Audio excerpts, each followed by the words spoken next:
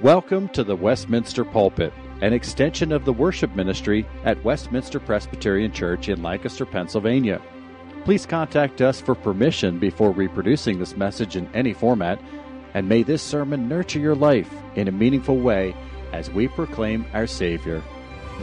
We now join Executive Pastor Dr. Tucker York. As we take a break from our Ruth series that we, Lord willing, will continue next week, we pick up today in Psalm 127. I invite you to turn there with me. The Bible begins in a garden and ends in a city. God is the master builder, and we are his workers. Psalm 127 hones in on the biblical vision of this great enterprise of God, by which you and I are dignified as his image bearers to be co-laborers. This Sanctity of Life Sunday, we revisit this theme to strengthen our convictions and our commitment to the preservation of human life, that all people might live and flourish as God intends. Please follow as I read Psalm 127. Unless the Lord builds the house, those who build it labor in vain. Unless the Lord watches over the city, the watchman stays awake in vain. It is in vain that you rise up early and go late to rest, eating the bread of anxious toil, for he gives to his beloved sleep. Behold, children are a heritage from the Lord, the fruit of the womb a reward. Like arrows in the hand of a warrior are the children of one's youth. Blessed is the man who fills his quiver with them. He shall not be put to shame when he speaks with his enemies in the gate. This is God's word.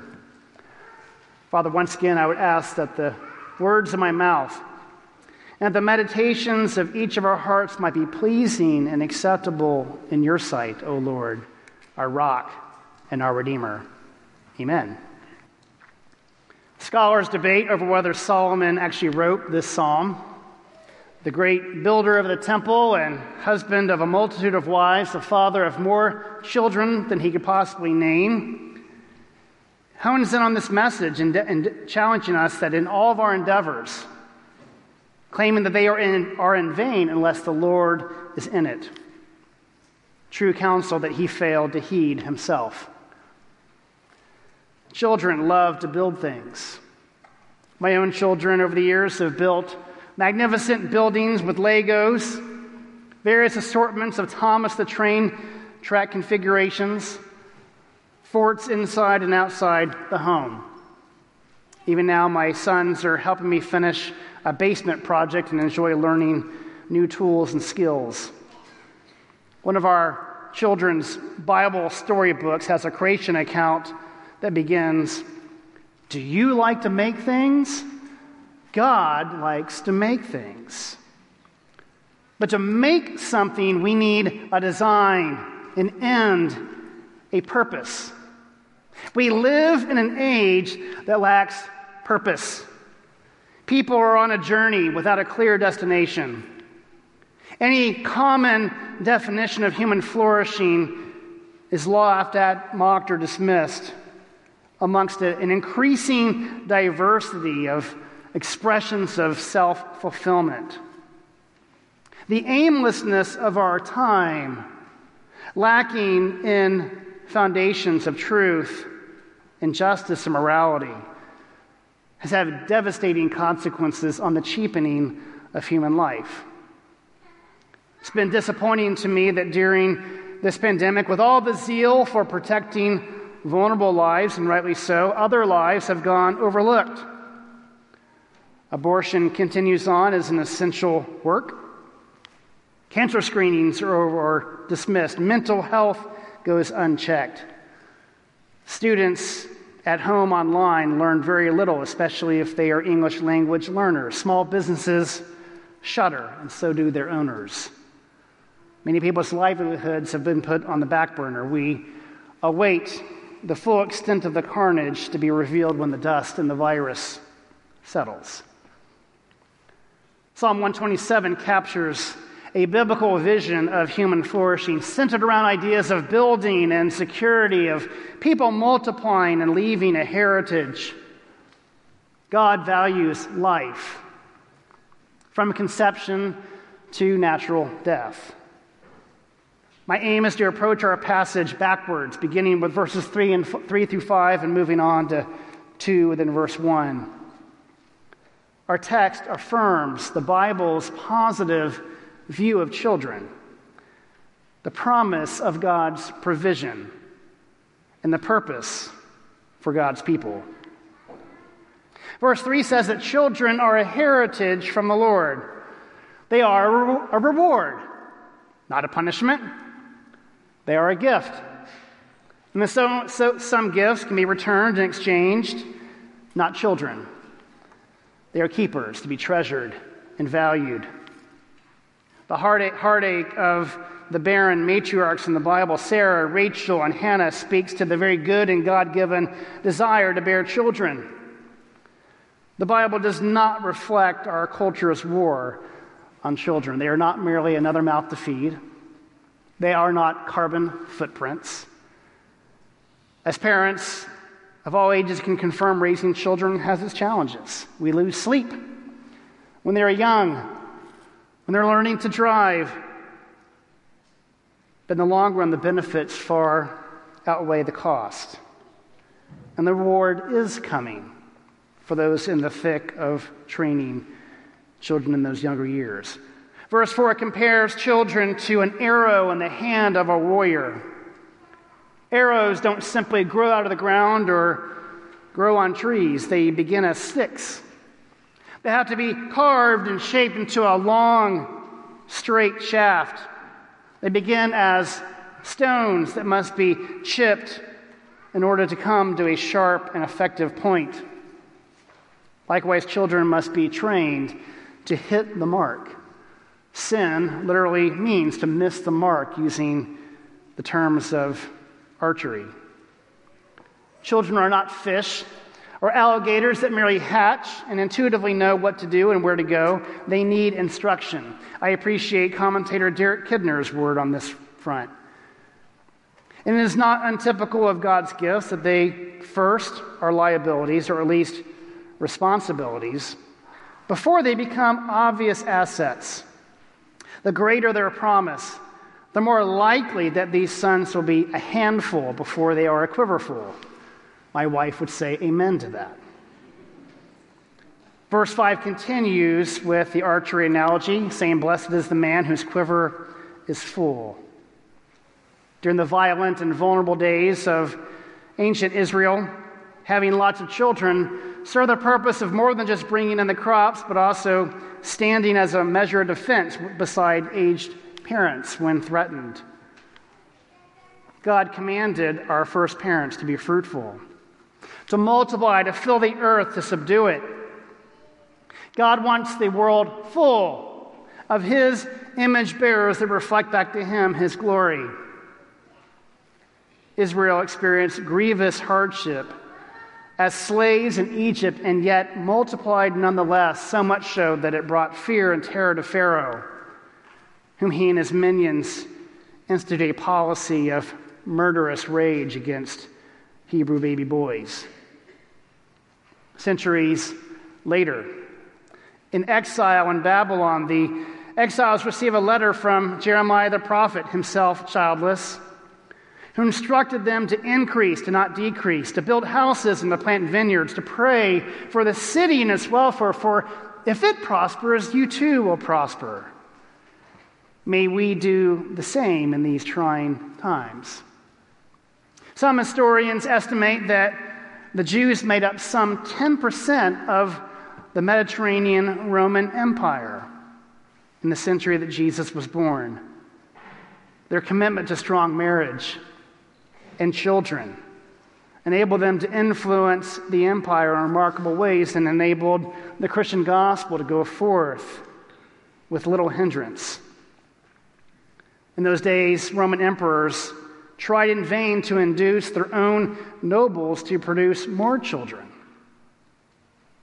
But sexual immorality and materialistic greed and corruption contributed to the declining birth rates of the Romans. Until centuries later, it was all too easy for the barbarians to sack Rome in 410 AD. There just were not enough men or will to defend the city. It's my conviction that world overpopulation concerns are largely overblown. The real threat in the coming century seems to be decline, at least along the first world. God-fearing Muslims and Christians and Hindus contribute greatly to keep birth rates stable, to the chagrin of secularists, actually making the world more religious, not less. But there's more to it than keeping quivers full with bearing children. We are called to serve them. Jesus and Paul, both single men not called to marriage or bearing children, validate the faithful servant in spreading and teaching the gospel of Jesus Christ to the children of the world. We're blessed in this building every week with a woman in her 80s who teaches in our elementary school public outreach ministry. Every week I have the privilege of driving 6 Congolese children to our Wednesday tutoring program. They are the youngest of 11 in their family who arrived not yet 2 years ago. Back in Africa, they suffered the tragic loss of their mother, who died shortly after the youngest was born. One of our refugee ministry leaders remarked recently that she must have been an amazing woman. The children are just lovely, kind, helping one another, eager to learn, grateful. I get thanked every time I drive them home by an older sibling. Their father is being trained as an elder by Dr. Mora to help lead the Swahili community. And half a world away from us, in a different part of Africa from where most of our refugees are from, there is the family I mentioned before the prayer, who are serving there to lead a Bible translation effort to reach a large unreached people group. You may receive not 2 weeks ago the sad news that their 6th child did not make it out of the womb alive. At 35 weeks, her heart stopped and she was stillborn. Burying a child on the mission field is a gut-wrenching ordeal. My wife and I have 2 other friends who have done the same. It comes at a great cost. And yet, by the wisdom and redeeming grace of God, somehow the hearts of such families are wed to the field and the people they've been called to serve. Every life is precious. And by the power of the gospel, life emerges out of death. As Jesus testifies in the parable of the seed, and by his own death and resurrection. Death sometimes is the means by which ministry fruit is born. Against a culture of death, we must stand for life. We must give voice to the voiceless. There is much talk these days about oppression, and oppression is very real. Racism is very real. In a world under the oppression of sin and the judgment to come. And so our first response to such oppression is to bring relief and rescue and hope through the saving grace of Jesus Christ. That all people must be delivered from the oppression of sin and death and the judgment to come. But we also have a task of advocating for those who are most vulnerable. And I ask you, who is more vulnerable and more voiceless than the preborn? In 2019, in our own state, there were 31,000 abortions, 1 in 5 of all pregnancies. 44% were performed on black women, half were done around the city of Philadelphia. Our work is great. And it doesn't end by merely helping women in crisis to turn away from death, but to assist them, to support them as they raise children in the fear of the Lord, to help make choosing life less burdensome.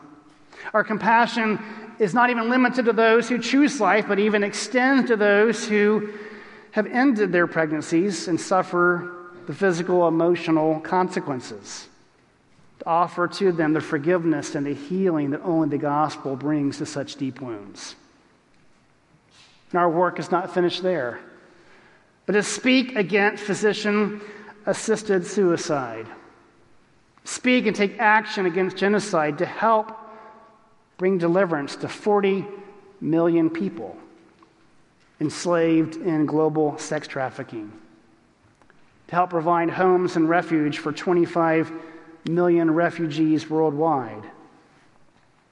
And to labor to reach the some 3 billion people worldwide that have no access to the gospel. Some 40% of the world's population, all under the oppression of sin. And wherever else we might find the assault against human dignity and the sanctity of human life. And these statistics, these numbers can be overwhelming. And you can't do everything, but everyone can do something by faith and for the glory of God. So secondly, the Bible's promise of God's provision. One of the arguments in favor of abortion and euthanasia is that these people are a drain on limited resources. The same arguments were used to justify horrific mass murders in the mid-20th century committed by Stalin and Mao and other tyrannical regimes. People are given the authority by God to regulate deer populations, grazing animals and predators, but not to have the prerogative to give a thumbs up or a thumbs down like a Roman emperor to decide who lives and who dies. Verses 1 and 2 echo the biblical theme that God promises to provide for his people. The earth was designed to support human life. The second half of verse 1 and verse 2 speak to security and labor. No nation or household can flourish without both, nor can men alone provide these things without God's help. All is in vain without the Lord. God is the ultimate provider of our security and sustenance. We live in a fallen world with dangerous threats and difficult toil. Every nation, community, and family must be engaged to ward off hunger and harm. But the Lord gives profit to and rest, a peace of mind to those who trust him. The Lord made the earth, intending his people to fill it, to provide resources to sustain us, granting that people are good stewards, that exercise justice and righteousness. For where these things are lacking, we do find hunger and want, poverty and war, and other horrific assaults on human dignity. The women who have been rescued from trafficking that we support at the North Star Harbor House have unbearable stories of assault. Many of the refugees that come into our own building have seen trauma and bloodshed that most of us cannot possibly imagine. All of these unnecessary, barbaric acts of human selfishness and unbelief are rebellion against our Maker. And yet, by the power of the gospel, God is providing for these victims. He uses the gospel and he uses his people to show them that he is the God of plenty. He is the generous God who offers real hope and the healing balm of the gospel of Jesus Christ. The Gospels present Jesus as a defender of the oppressed, who rebuked abusive authorities, who would keep the wrong people out of his Father's house and synagogues. The disciples were amazed that Jesus actually cared about the poor, the disabled, women, children, minorities, people whom they hadn't given much thought to, sharing the bias of their fellow Jews in a Roman society. But then an event that shocked the disciples to their core was when they found the Master asleep on the back of a boat in the midst of a life-threatening storm. They awakened Jesus, who simply stood and calmed the storm by the word of his power. They did not know fear until that moment. Compassion with power. We desire security and sleep, calm and peace, confidence and hope. And none of these things come through the designs and schemes of men. There is no citadel made by man that has not been eventually overthrown by enemies. There is no business plan or government program that can guarantee success. The world is filled with failed policies. One child, eugenics, forced sterilization. There are many flawed economic views that see humans as primarily consumers rather than primarily producers, failing to give credit to the incredible ingenuity and productivity of people made in God's image, who can make wealth and generously share it with others. We find ourselves surrounded, whether from religious sources or irreligious sources, by functional atheists pretending to play God, refusing to trust in His provision. The materialist worldview has no absolutes, no meaning, no clear purpose, and no guarantee that we have enough. No wonder so many people are in despair and cynical. The secular offers no compelling vision for human flourishing. But God speaks to the anxiety of every human heart. The God who provided for the widow in Elijah's day with a flour jar and an oil jug that did not go empty, who fed the 5,000, provides for those who trust in Him. And He provides something far greater than our daily bread, the very salvation of our souls. The Lord sent His Son to secure what we need most, the forgiveness of our sins, peace with God, a secure future, dignity, and purpose for all people to thrive. Thirdly, the Bible's purpose for God's people. Verse 1 tells us that unless the Lord builds the house, its builders labor in vain. Well, what is the Lord building? In Solomon's day, it was a temple, and it was glorious until it was destroyed, punishment for Israel's idolatry and rebellion. Later, Jesus challenged His enemies, destroy this temple, and I will raise it on 3 days. That only made them want to kill Him all the more, and they did so.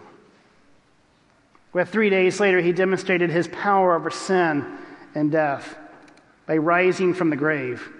His body is the Lord's temple. And you and I, by faith, are His body and a living temple. That God is building a spiritual house. And He wants it filled with members from all backgrounds, every tribe, nation, and tongue. In Mere Christianity, C.S. Lewis offers this helpful analogy. Imagine yourself as a living house. God comes in to rebuild that house. At first, perhaps you can understand what He is doing. He is getting the drains right and stopping the leaks in the roof and so on. You knew that those jobs needed doing, and so you are not surprised. But presently, He starts knocking the house about in a way that hurts abominably and does not seem to make any sense. What on earth is He up to? The explanation is that He is building quite a different house from the one you thought of. Throwing out a new wing here, putting on an extra floor there, running up towers, making courtyards. You thought you were being made into a decent little cottage. But He is building a palace. He intends to come and live in it Himself. We all experience growing pains as we follow Christ, as we grow to understand what God is about. And the beauty of the gospel is that He not only welcomes us, He comes in to renovate us, to dwell within us, to make us His ambassadors to welcome others, to affirm the dignity of every human person created and redeemed in the image of Christ. A general contractor takes charge of the building plans, works with the architect and the owner to complete the project. And he usually hires subcontractors to get the work done, excavators and framers, plumbers and electricians, roofers, drywallers, and finishers. They all have a part to play. Hebrews 11 says that Abraham was looking forward to a city with foundations, whose architect and builder is God. God is not only the architect, he is the general contractor, and we are his subcontractors. We have gifts. We have a part to play, whether it's preaching or teaching or education or mercy ministries or outreach or advocacy, missions and training of all sorts. The work will go on until it is complete.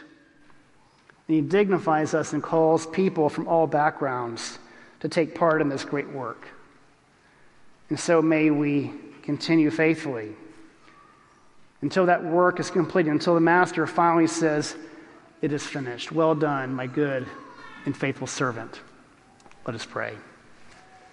Our gracious God and Father, what an honor it is to be made in your image, to be redeemed in the likeness of Christ, to be called as a co-laborer, as a subcontractor in this great work of building a great spiritual house for all peoples. And we pray that you might use us in the cause of the gospel, in the cause of bringing the redeemed in from every nation, tribe, and tongue, for the cause of ending injustice, oppression, and evil across this fallen world. Thank you for your word. Thank you for your Spirit. May you lead us and equip us to serve in ways to honor and please you. We pray this in Jesus' name. Amen. The Westminster Pulpit is courtesy of Westminster Presbyterian Church in Lancaster, Pennsylvania. You are welcome to worship with us on Sunday mornings at 8 or 11 a.m. To learn more or have questions about the gift of salvation through Christ Jesus our Savior, contact us at westpca.com. Thank you, and may Christ be glorified through this ministry, the Westminster Pulpit.